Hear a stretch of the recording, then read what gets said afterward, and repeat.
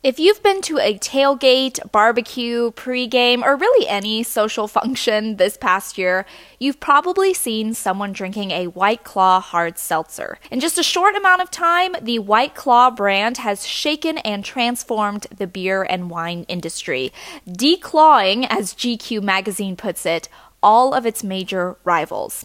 To me, it makes sense. With the rise of health trends across the United States, particularly among younger generations, White Claw marketing paints a picture that every health or just simply weight-conscientious partygoer dreams of: a low-calorie beverage that can still deliver a buzz. With the giant health halo hovering above White Claws and their now widespread use, it's no surprise that dietitians and health experts from around the nation are taking a close look at whether the drink is all it's cracked up to be.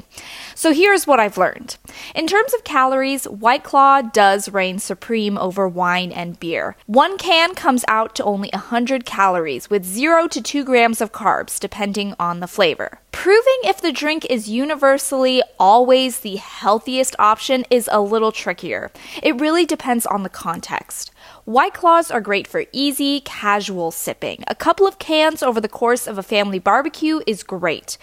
But if you're planning to black out with your buddies in a Vegas nightclub, you may want to lay off the White Claws and maybe switch to a more effective hard liquor, such as tequila shots. Otherwise, it will take countless more White Claws to reach your desired level, in which case the calories will start to build up. Of course, I wouldn't recommend you binge drink in the first place. My closing thoughts are this. I think White Claws are a great, lighter option for social events. They're certainly convenient and highly effective when used responsibly. This has been the Nutrition Nerd. Hopefully you learned something new today, and I will catch you in the next one.